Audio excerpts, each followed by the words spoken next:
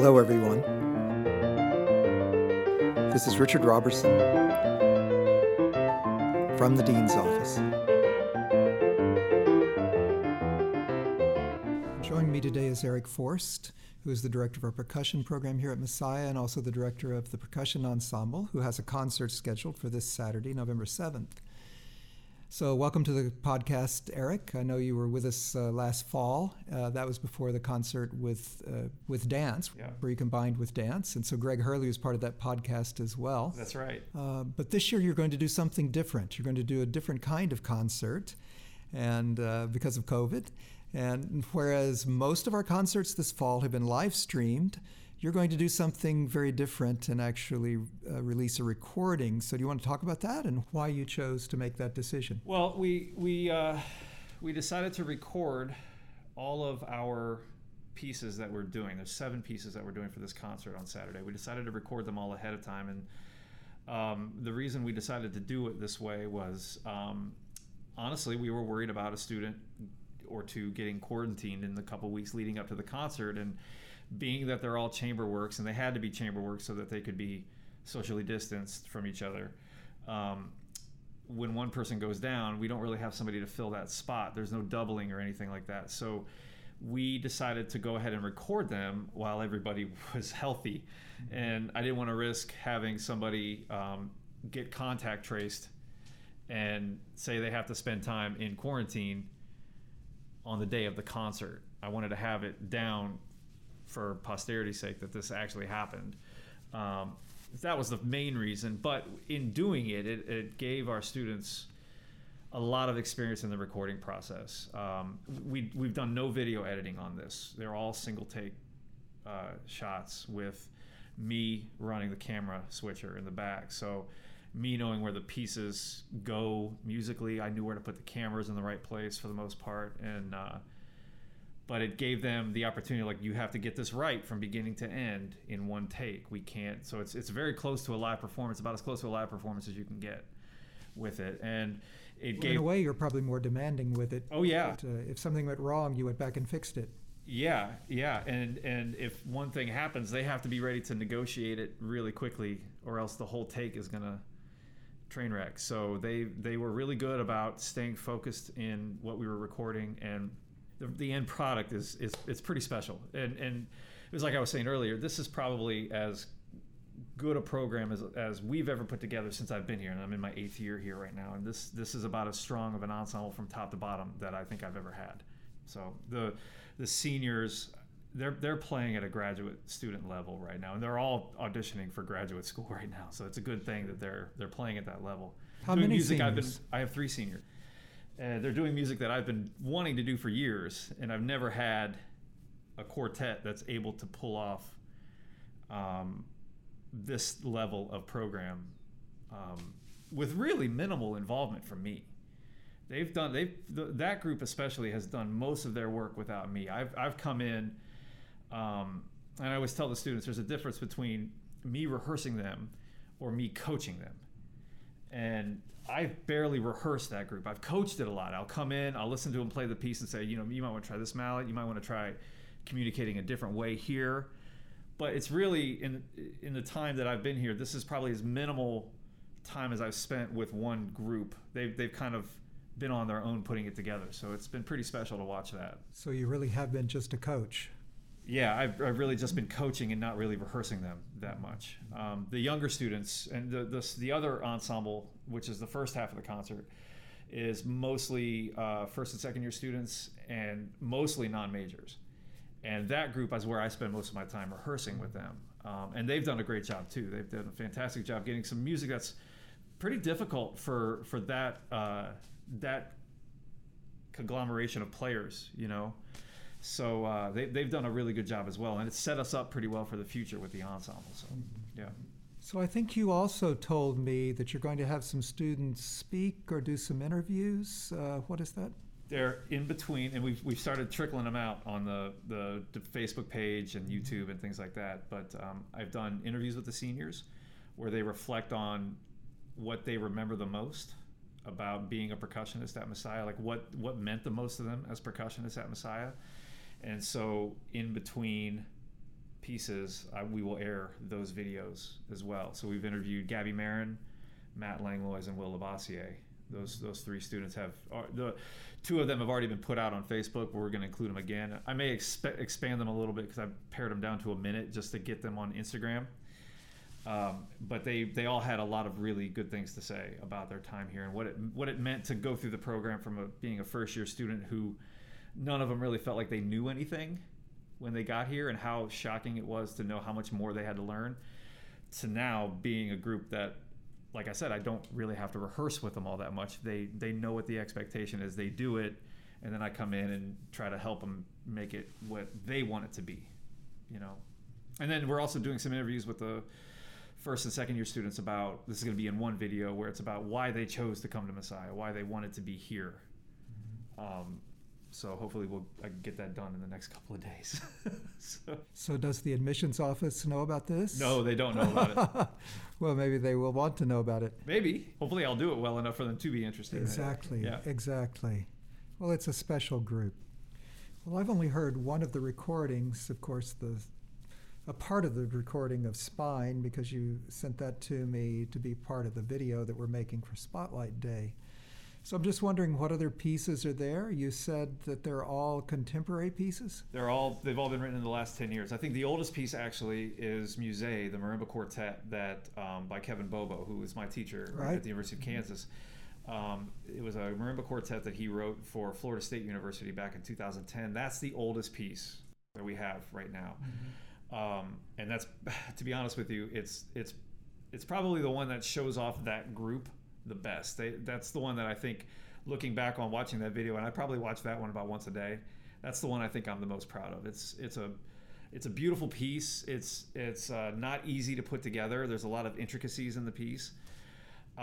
So that's one. The upper division quartet is doing also, they did Spine by Michael Lorello, which is a fantastic work for mostly non-pitch percussion and piano and prepared piano. Also, we're doing Taxidermy by Caroline Shaw, the great Pulitzer Prize winning composer Caroline Shaw, who, this is one of her very few percussion only pieces. Most people know her from Roomful of Teeth and mostly contemporary music like that, but she did write a percussion quartet for So Percussion, which is a percussion quartet that oftentimes does a call for scores for new music for them, and she wrote this piece. It's for flower pots and marimba and vibraphone. And it's a beautiful piece. There's some speaking involved in that one. And then we're also doing a piece that is made popular by Third Coast Percussion called Torched and Wrecked by David Skidmore, which is 2 marimbas, 2 vibraphones, and an electronic track. That's that group. The other group is doing a newer piece by a young composer who teaches at James Madison University, named Caleb Pickering, who wrote a marimba quartet mainly for intermediate to just like an upper level intermediate group called Pop Psyche. It's meant to sound like a pop tune kind of, but it's about the Greek character Psyche. And then there's a piece by Joe Moore III called Denkiem. It's a drumming piece that's kind of based on some West African themes. And the last piece they will play is a piece called Permadusk, which is for 10 players. This is the one that uses the most people on stage, all socially distanced. Yes. They're pretty far apart, but it's the only one that I conduct on the whole concert.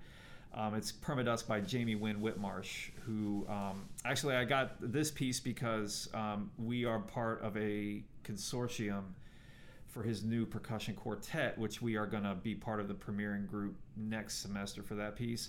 And as part of that consortium, he basically gave everybody that paid into the consortium every one of his percussion works. So I had this whole list of works, and that one worked for the forces that I had available to me for that group. So how has the distancing affected your ensemble, your playing together? As percussion instruments, even the piano as well, they have a stronger attack. And so things can sound not together, where a string instrument wouldn't sound that way, a string section. So has the distancing made ensemble more difficult? I don't think so. I don't think we've had as many problems as other ensembles have had. And the reason being is that because our setups I mean, the instrument itself, the marimba, 5-octave marimba is about 8 feet long, right? So just by the nature of how we set those things up, we're automatically distanced anyway. We never really get that close to each other. I think Permadusk, the 10-person group, the kids were a little bit further spread out than I would have liked them to be, I think, in a perfect world. We don't have to worry. They all wear masks when they play. You'll see that on the videos. We don't have to worry about any type of aerosol spread outside of the mask. We're not singing. We're not blowing into the instrument, so there's not a whole lot of extra aerosols being put into the air. So I don't think it's really affected us too much, other than I just had to make some different choices about where I place certain instruments on the stage. And I was very careful when we did the recordings. I was making sure that certain people, like, are you on that X on the stage, and are you on that X? And if I was looking at it and it looked like they were kind of a little too close, like, all right, we need to move this vibraphone forward because I want to make sure that we're spread out enough. There are some pieces you just can't do. There are pieces where, like, it's all on one marimba, like a trio like that. You can't do that. Matter of fact, one of them was Spine.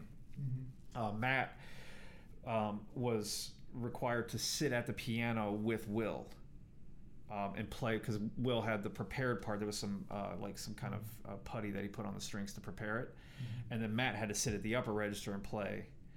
And we didn't do that. I actually gave him a synthesizer. I gave him a synthesizer to play and made sure he was 6 feet apart from him. And when we did that, in the clip, I didn't see that. I did see the synthesizer sitting there in the part that I watched. And that part would normally have been played with 2 people on the same piano, and we decided to put it on a synthesizer because we didn't want them getting any closer. I assumed that Will was going to play something on the synthesizer. No. It was for Matt, definitely. It was to avoid the closeness. Right. Oh, well, that's very interesting. Very interesting. Well, I'm just wondering, have you had anybody that's had to go remote for a period of time? I had one student.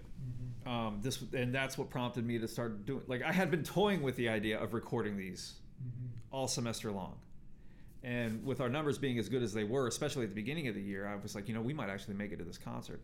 And then I had one student who was quarantined, not because this person was sick, but because they were in a situation where they could have been sick, and this was 3 weeks ago.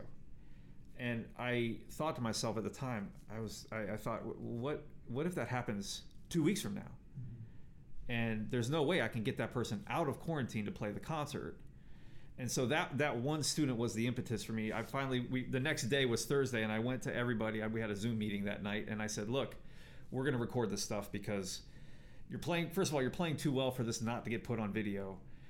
And number two, we can't guarantee we're going to make it all the way to November 7th without somebody getting put in quarantine or isolation. Well, I think we all feel that it's fairly miraculous that we've made it this far without any serious flare-ups. I've been thinking about this all semester. I think it's, especially when the school year started, we heard so much about students at other universities and how much blame was being put on the students, sure, for doing what students do. Right. Being normal students. Right. And how unfortunate it was. I felt bad for the students that were, like, it was being portrayed as if the students were just terrible people making terrible decisions when they're young people. And I do want to take an opportunity to just say how proud I have been of all of the students here at Messiah that I've worked with or I see. I know there's grumblings. I know there's complaints about how we have to do things. But for us to have made it as far as we have this semester, and really, for the most part, we've flourished under these circumstances. And I don't know if another school would have been able to do what we're doing right now. I don't know if it's been pretty amazing. Well, we've seen some of the schools that had to shut down very early in the semester when they tried to have on-campus classes.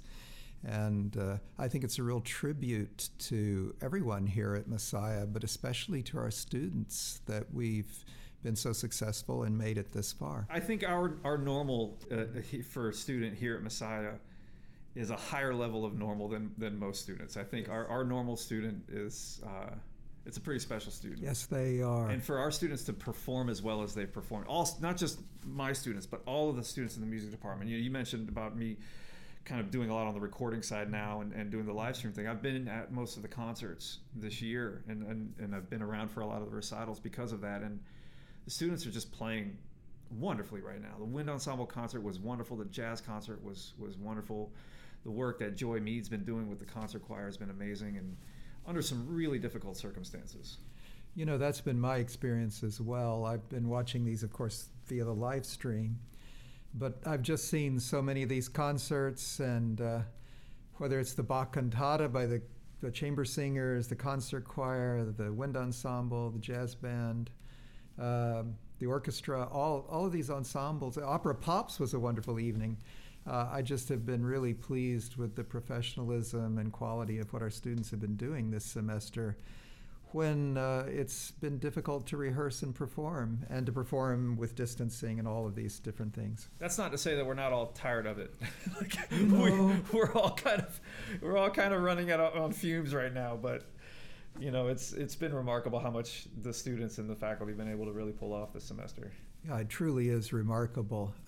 When talking with Tim Dixon, I was somewhat surprised to find that he felt we were in a real minority because we were still having rehearsals and performances with our orchestra. I'm wondering if you're finding the same thing in your area.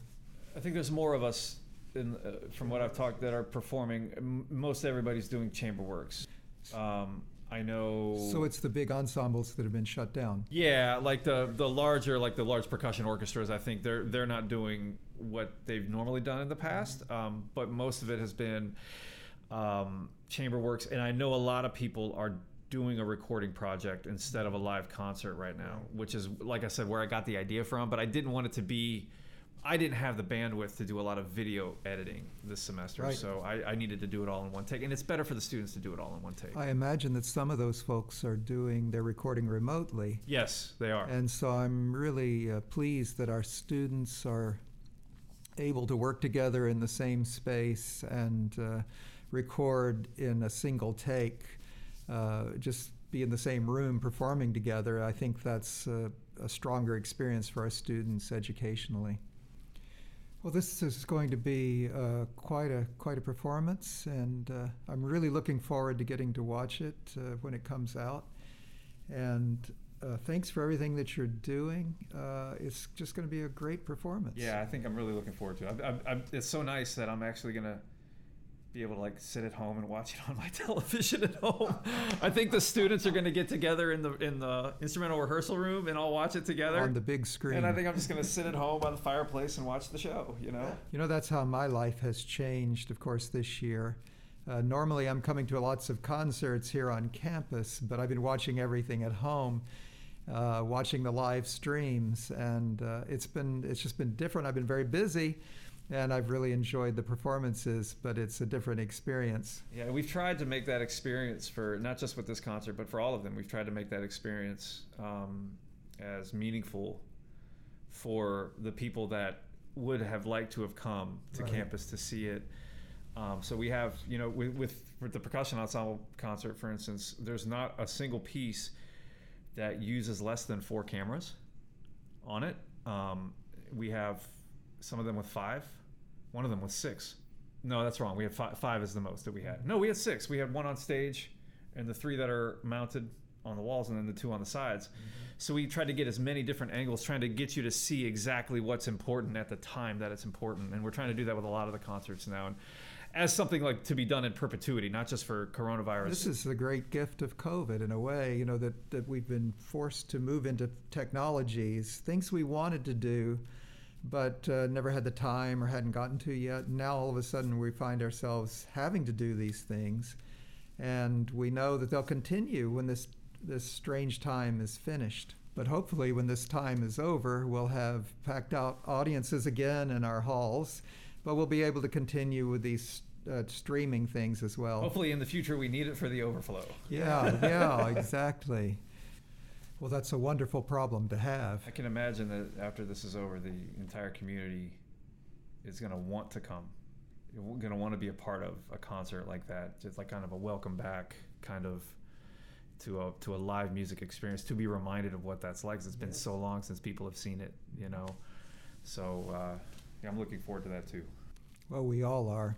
Well, thanks again so much for being part of this podcast. Thank you for having me. This is Richard Robertson from the Dean's Office.